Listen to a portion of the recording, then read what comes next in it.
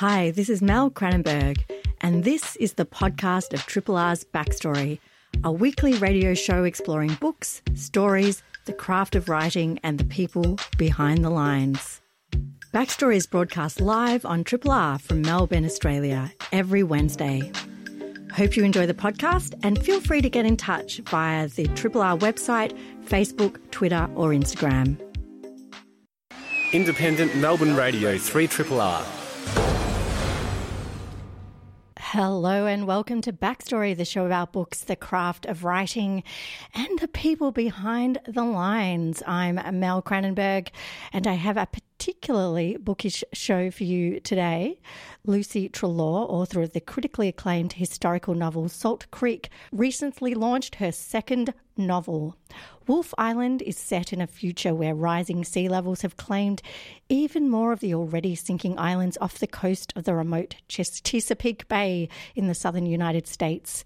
Here, the last inhabitant of Wolfe Island, we meet Kitty Hawke, a fierce survivor whose only company is her wolf dog, Girl, until the return of her estranged granddaughter brings with it a sea of troubles. Lucy joins me soon to talk about her new novel, Wolfe Island, and the sinking world at its heart. But soon.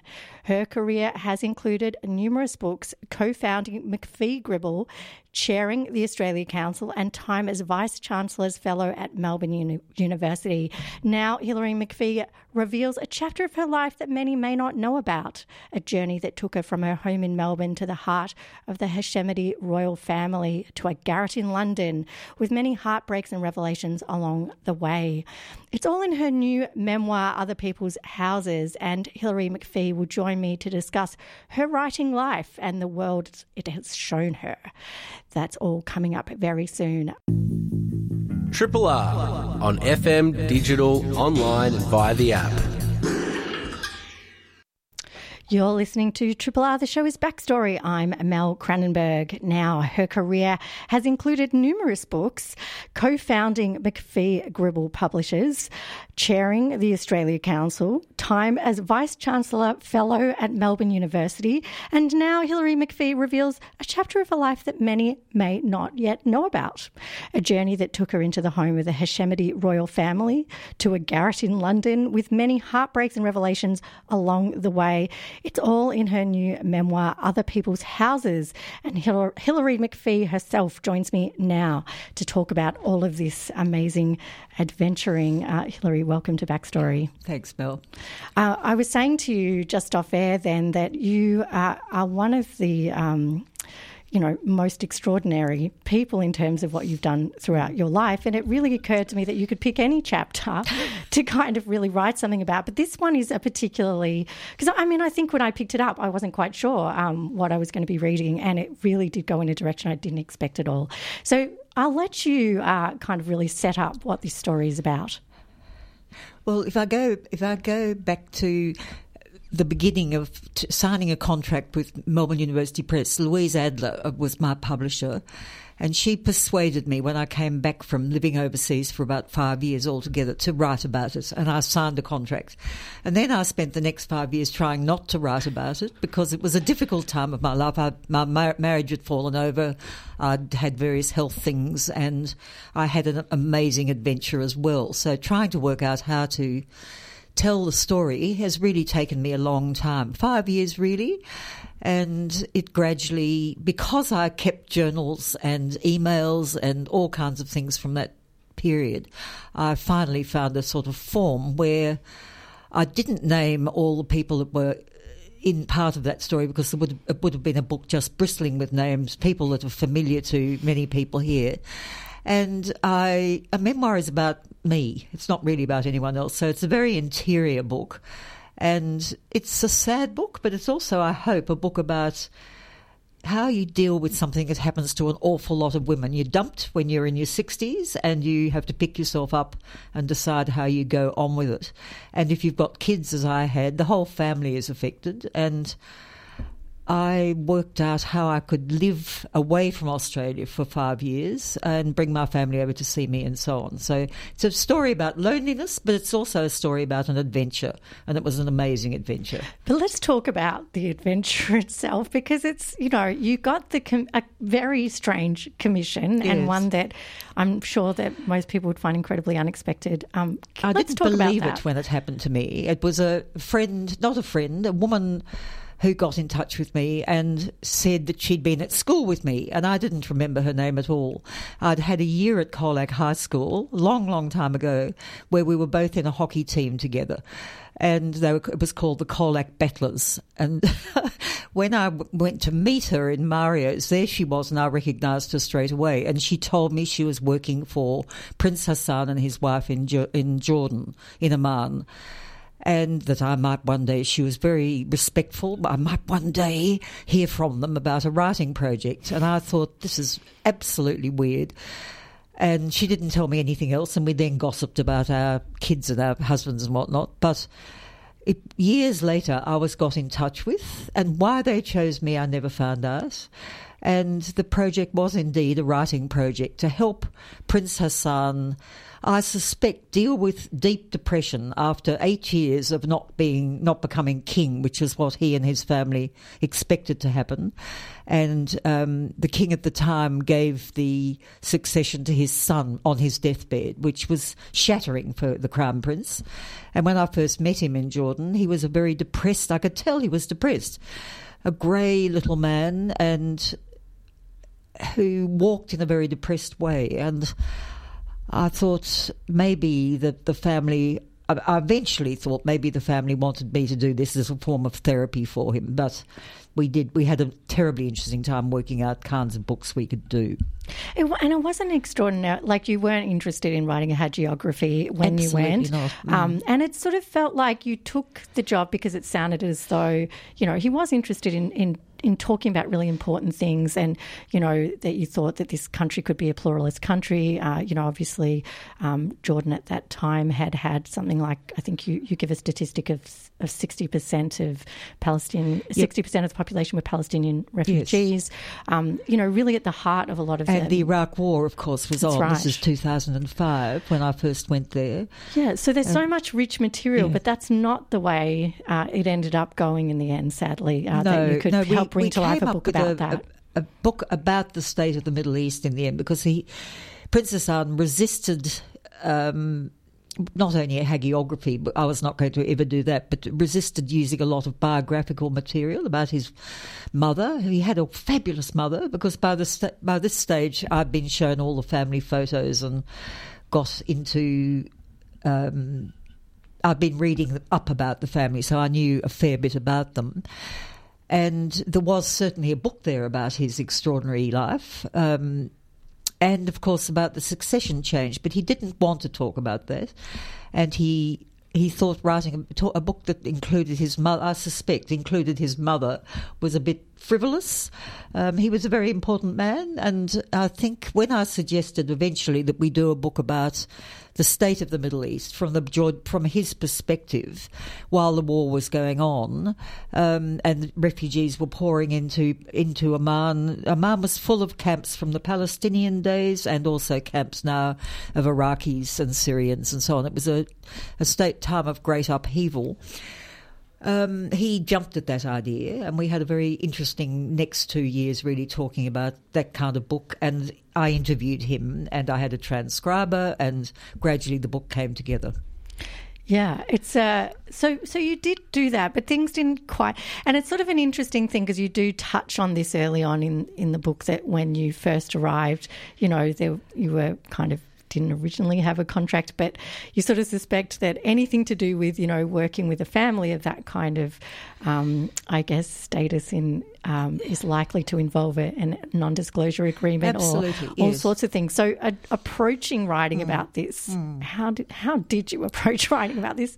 He had a daughter in London who was a barrister, and I met her. She was very young and gorgeous. They were all gorgeous, and she drew up a contract subject to Sunni law, modern Sunni law in Jordan, but it was an English kind of publishing contract, so I was familiar with it. And, of course, it had a non-disclosure component, but that was for the original book. And when we started doing the second kind of book, which was a much more political book, we never got a second contract. It was partly my fault because she was never there to do it, and I kept occasionally reminding people I didn't have an addendum to the existing contract or a new one. And, of course, I knew that the family were concerned about confidentiality because they were always being interviewed by journalists who would come through, and they were the subject of glossy magazines, and they didn't want to be, basically, or maybe the wife and daughter did, but Prince Hassan didn't, and he hadn't given interviews before about the loss of the succession. So I knew he was telling me things that he hadn't told anyone before, and we got a terrific book out of it, which I managed to sell to a publisher in London who'd always wanted to get a book out of Prince Hassan. But can we just say what the title of the book is?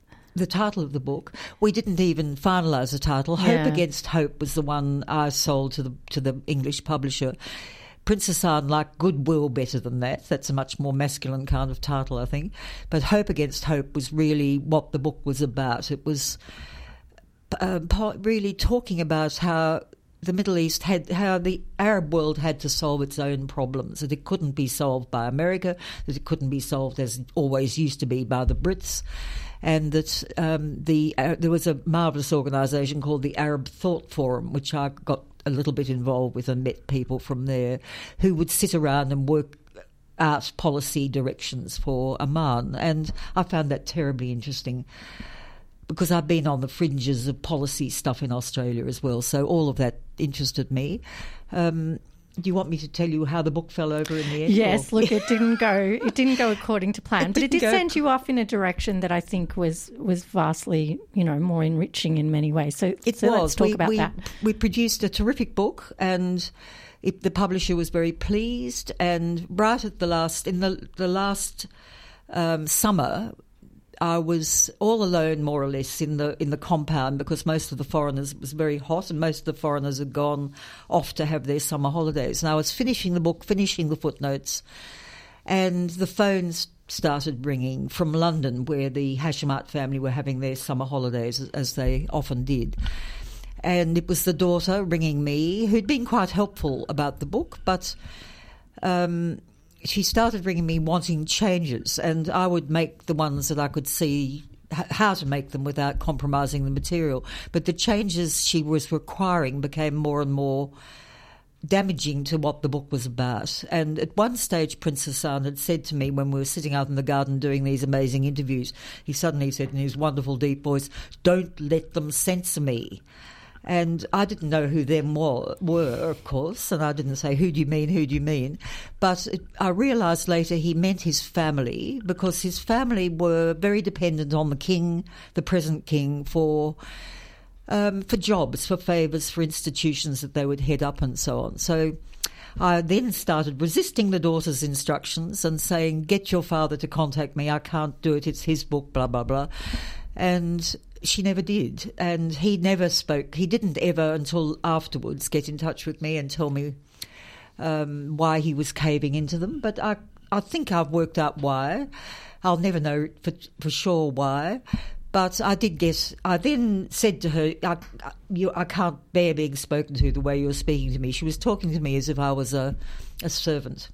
I'm instructing you to do this, she said, and I couldn't cop that for very, very long. So I copied off the book and I left it in very neat piles, and I had it on a USB stick, and there was nothing more to do except deal with the changes that she wanted doing. And I then went away. I went back to Italy where I was living and wrote them a very courteous long email explaining, and ended up a few weeks later. They tried very much to persuade me to come back, but I didn't, because I would probably still be there negotiating the book. And by then I didn't want to be still there. I'd had wonderful adventures, and I was going to try and help them get it through the London publishers and the translation and so on. but it didn't ever happen. If you've just joined us, you're listening to Backstory on Triple R. I'm Mel Cranenburgh, and I'm talking to Hilary McPhee, author, writer, and co-founder of McPhee Gribble. She's written an amazing book, Other People's Houses, about an adventure that you may not expect, that has taken her into the heart of the Hashemite royal family, among many other things. I could really plumb this story all day, Hilary. There's so much in it. You have obviously used that experience with the royal family to sort of show some of the perils of working, as a sort of ghostwriter, I guess you would call that. Yes. And that many... this is a really thorny area that many writers do end up working in for various reasons, and it's quite a tricky one to negotiate, and you certainly really do give a very deep insight into that. But, the book then takes you in all these other directions, particularly working with asylum seekers or refugees, rather, and then into your own sort of, coming to terms with the breakup of your family. Yeah. Yes, I wanted it to be. I wanted that side of my life to be framed by the adventure, really. And the other strong theme I think in the book is my women friends who really saved me. And Carmen Carlil, who you may well have heard of, who's extremely famous, who started Virago years ago, and she's a good friend of mine. I stayed with her in London in her attic. It wasn't a garret; it was an attic. I think I just really wanted to say garret. Yes. And she was very fierce with me, and she didn't like the Hashemites at all. Carmen has a Lebanese-Irish background, but she's born in Australia. But she was very never sympathetic. She goes to France a lot where she doesn't approve of the burqa and so on and so forth. So we would fight about a lot of things like that. But she was a tremendous support for me. And also when I was in Italy, I was living in an apartment of a friend of hers, and I didn't come back to Australia for 5 years. So I kind of ran away and had an adventure and then came back to deal with it. And that's what the book's about. Well, it is an extraordinary book and based on a very fascinating life. Hilary McPhee, thank you so much for joining me today on Thanks, Backstory. Mel, very much for a beaut interview. Thank you. That was Hilary McPhee talking about her memoir, Other People's Houses. You're listening to Backstory on Triple R. Up next, Lucy Treloar will join me to talk about her new novel, Wolfe Island, set in the future in the sinking Chesapeake or islands off the coast of the Chesapeake Bay. You're listening to a Triple R podcast. Discover more podcasts from Triple R exploring science, technology, food, books, social issues, politics and more.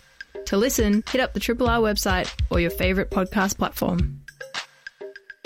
You're listening to Backstory on Triple R. I'm Mel Cranenburgh.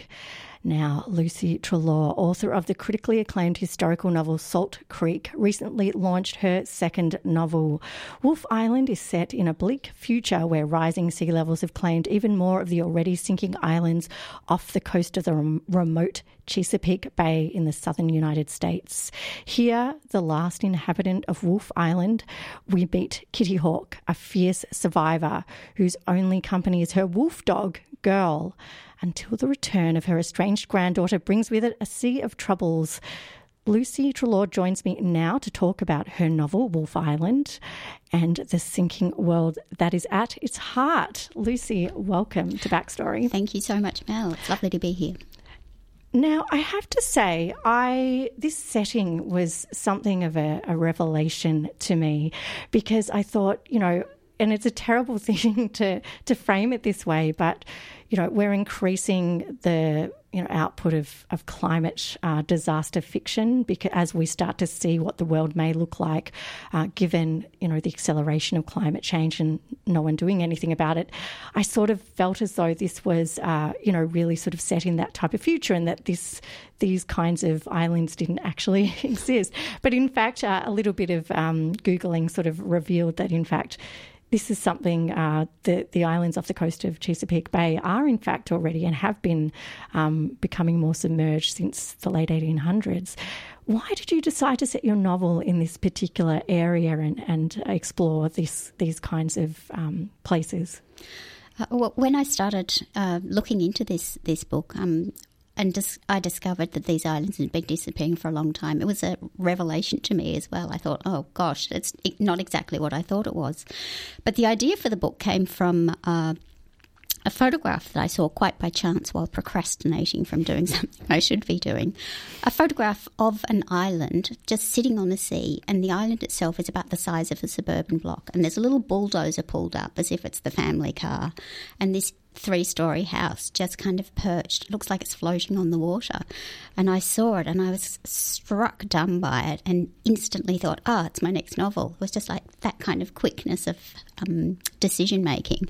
And then I could imagine very quickly again this woman who became the protagonist in the book, Kitty Hawke, looking out of the 3rd-story window at the past, at her world and this kind of disintegrating life, and that's where the book came from.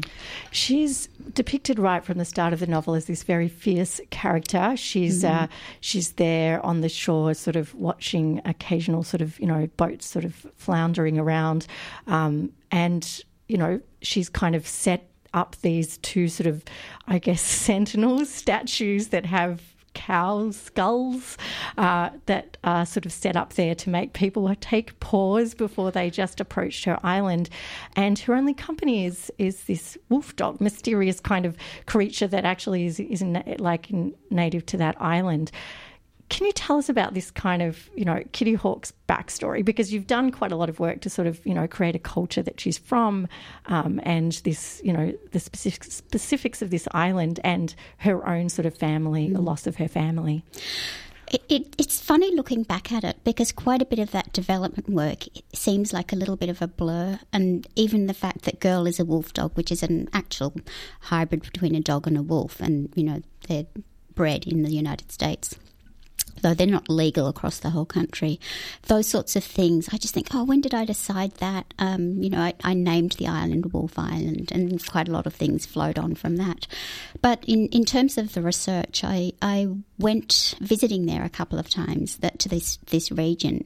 I was lucky enough to get an Australia Council grant, and I spent 2 months there, winter and summer, and went looking around, all around this region, drove thousands of miles, getting lost, kind of driving myself into that landscape so I could feel it and inhabit it in the writing in a kind of realistically emotionally connected sense, I guess. That's what I was aiming for. So that was how I built my connection to that world so I could write it. I want to talk more about the writing itself, because your writing has this beautiful lyricism to it, that, you really revel in the language, and a lot of the sort of early discussion in the book is about language and how people talk and how people express themselves. But I want you to talk about the plot of the book first, because it's sort of quite a fascinating slow burn plot. Yeah, it is, and it was a sort of slow burn for me too, and quite early on I felt panicky about it, because I kept on thinking, I don't really know what this book's about, and I would just be kind of writing along, making myself write my daily quota of words, and I'd think, the first half of the book, they're on the island. And in my mind, the book was going to be set entirely on the island. I had a sort of idea of how it would go, but it just was a little bit dead. There seemed to be an awful lot about vegetable gardening, and it just wasn't that fascinating. But while I was visiting there and reading all the time what was going on in US politics, I began to see this kind of unfolding other narrative that developed from the locked-in island life, and discovering that, writing along, and I've never felt so blind while I was writing. Like, I literally had no idea where I'd be going the next day. It was quite frightening in a lot of ways, quite dislocating. I'd just be thinking, what am I doing? What am I doing? And a little bit more would unfold, and I think, that feels right. Okay, that feels okay.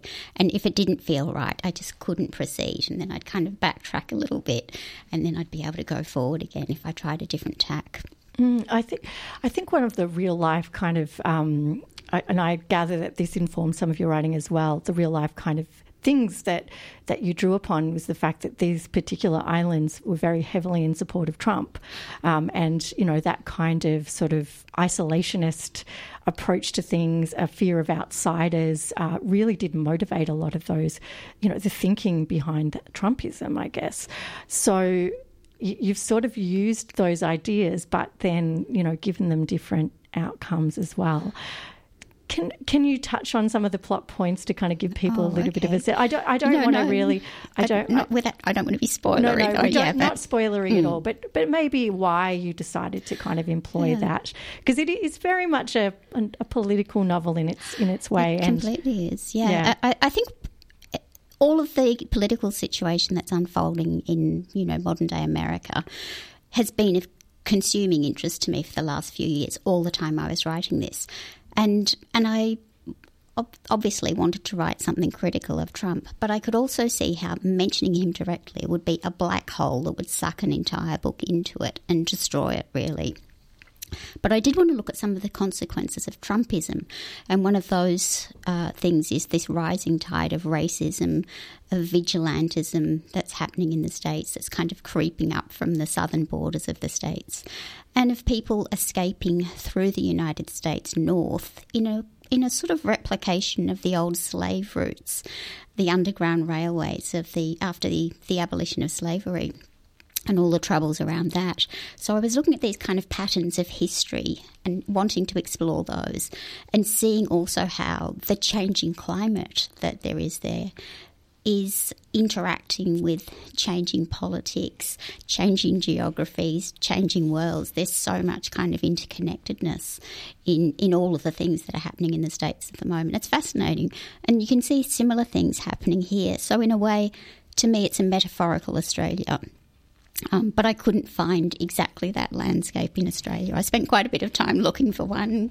And has anyone heard about any disintegrating islands in Australia? Cold climate, you know, that kind of thing. But I just couldn't find exactly what I was looking for. And so I settled on fidelity to this original photograph that I saw and exploring the possibilities of that political world. Absolutely.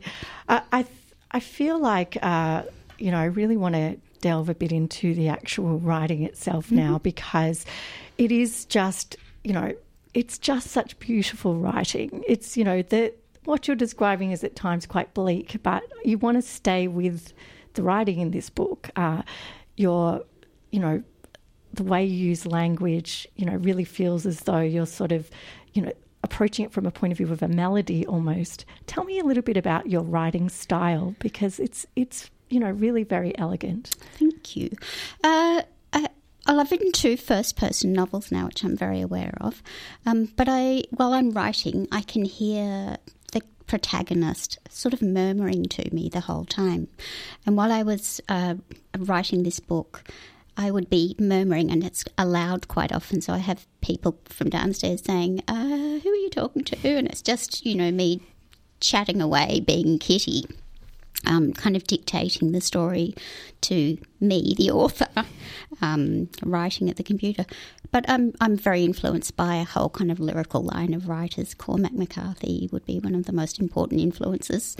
It's a little bit less heavy on the page in this book than it is in Salt Creek. I was going to say, I can get, I think tonally you have Cormac McCarthy in there, but I think very definitely you have a lightness of touch, I think, with it. Thank you. It's probably, I feel like I've kind of inhabited my own voice better in this book than I did in Salt Creek, maybe. I'm always interested in language, and I can't really see why people turn their back on the kind of aesthetic beauty of language. I've read, what's his name, Jonathan Franzen, just talking about how we should be all transparent and the language should be invisible, and I just think, I don't really agree with that, you know. More Herman Melville, that's what I say. If you've just joined us, you're listening to Backstory on Triple R. I'm Mel Cranenburgh, and I'm talking to author Lucy Treloar about her second novel, Wolfe Island, which is an extraordinary book set in the futuristic setting of an island off the coast of the Chesapeake Bay. Islands off the coast of the Chesapeake Bay are, in fact, now sinking, but this futuristic world really takes it a step further and draws parallels with Trumpism, etc. I do want to talk a little bit about the climate change aspect of this book. And I heard an interview with you where you said, I think any modern novel is going to be about climate change in some way, or words to that effect. Mm. And I thought that was a really interesting, or it kind of nailed what is happening, I guess, with fiction now, is that we're actually addressing our world and what we think the future will be, which is really quite devastating to think that we've really basically accepted that that's what the future looks like. Can we talk a little bit about that, about, you know, writing climate change into novels, because when we write about the future, that's what we see? Yeah, it's quite it was something that troubled me a lot, how to achieve a balance of kind of depicting the way we all go about our daily lives, living normally, you know, doing the shopping, being in our relationships with all the people we love, while also holding in tension somewhere within us the knowledge that the world is falling apart. And yet here we are sitting here, you know, we're smiling and chatting, and this is what the world is like. And I very much wanted to show that world where people are functioning. They're not in a state of flat despair. They're making adjustments to their world. They're moving on. And that's what we're all doing, even while we're grieving for this terrible thing that's happening, while we're unable to make politicians act on any of it, and in this state of terrible despair, and yet we keep going. And so I wanted to make it so that that climate aspect didn't overwhelm every other part of the story, so that it is part of that coherent world that is related to our politics, our personal lives, you know, the worlds that we live in, the landscape, that it is a part of a coherent whole, even if it is fracturing.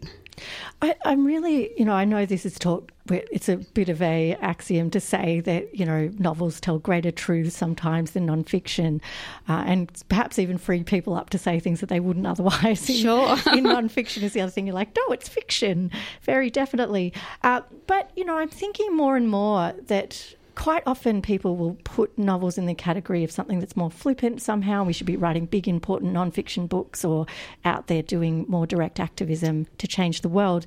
But the more I read and the more I talk to people, the more I think the acts of empathy that fiction allows, reframing of the world, really getting us to look at things from a completely different point of view, is one of the really important roles that fiction still very much serves. And I think fiction more than anything else in some ways.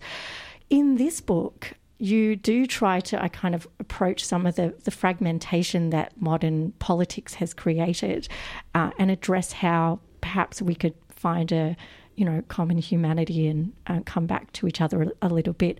I feel like that is definitely, where you're coming from to a certain extent in this book. Can you talk a bit about that?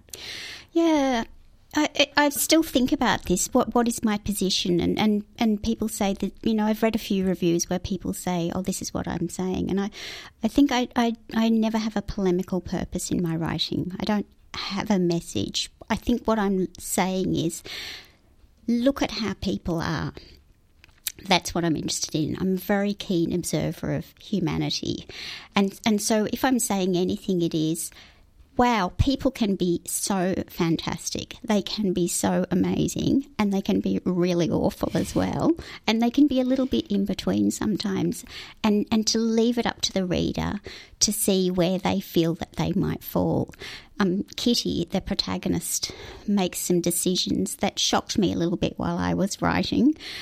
And I would think, oh, would I do what Kitty did there? And I, would kind of back away from it and think, well, that's what Kitty did.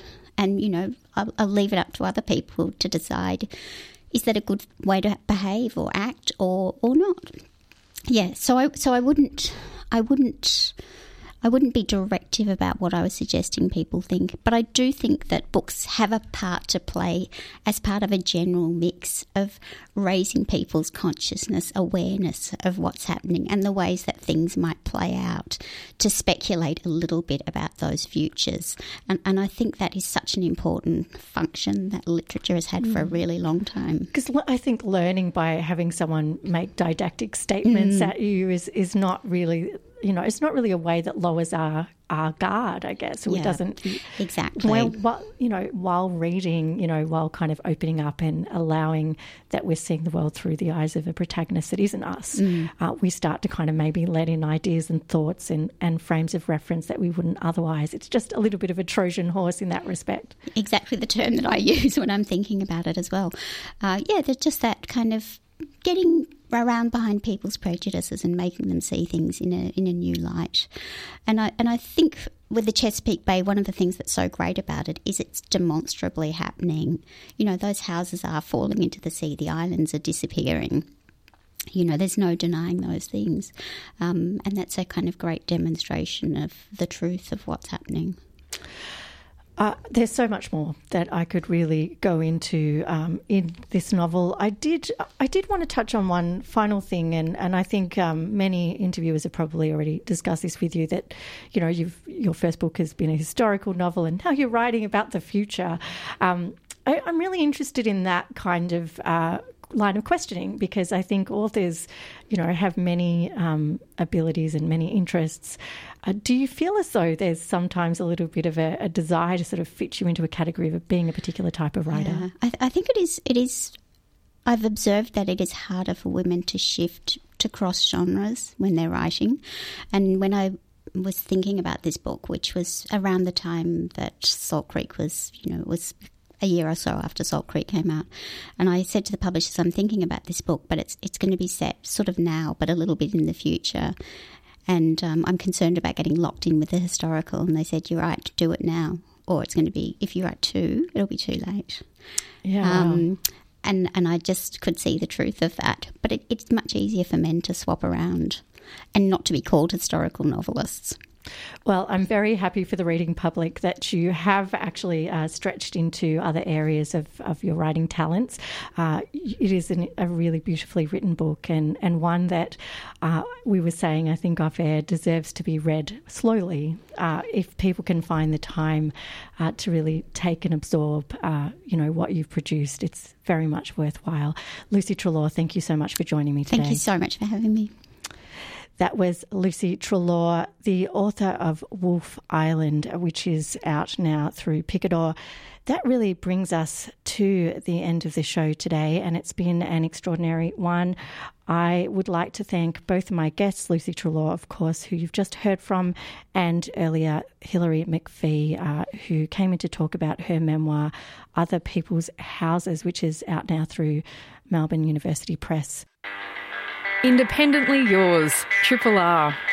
102.7.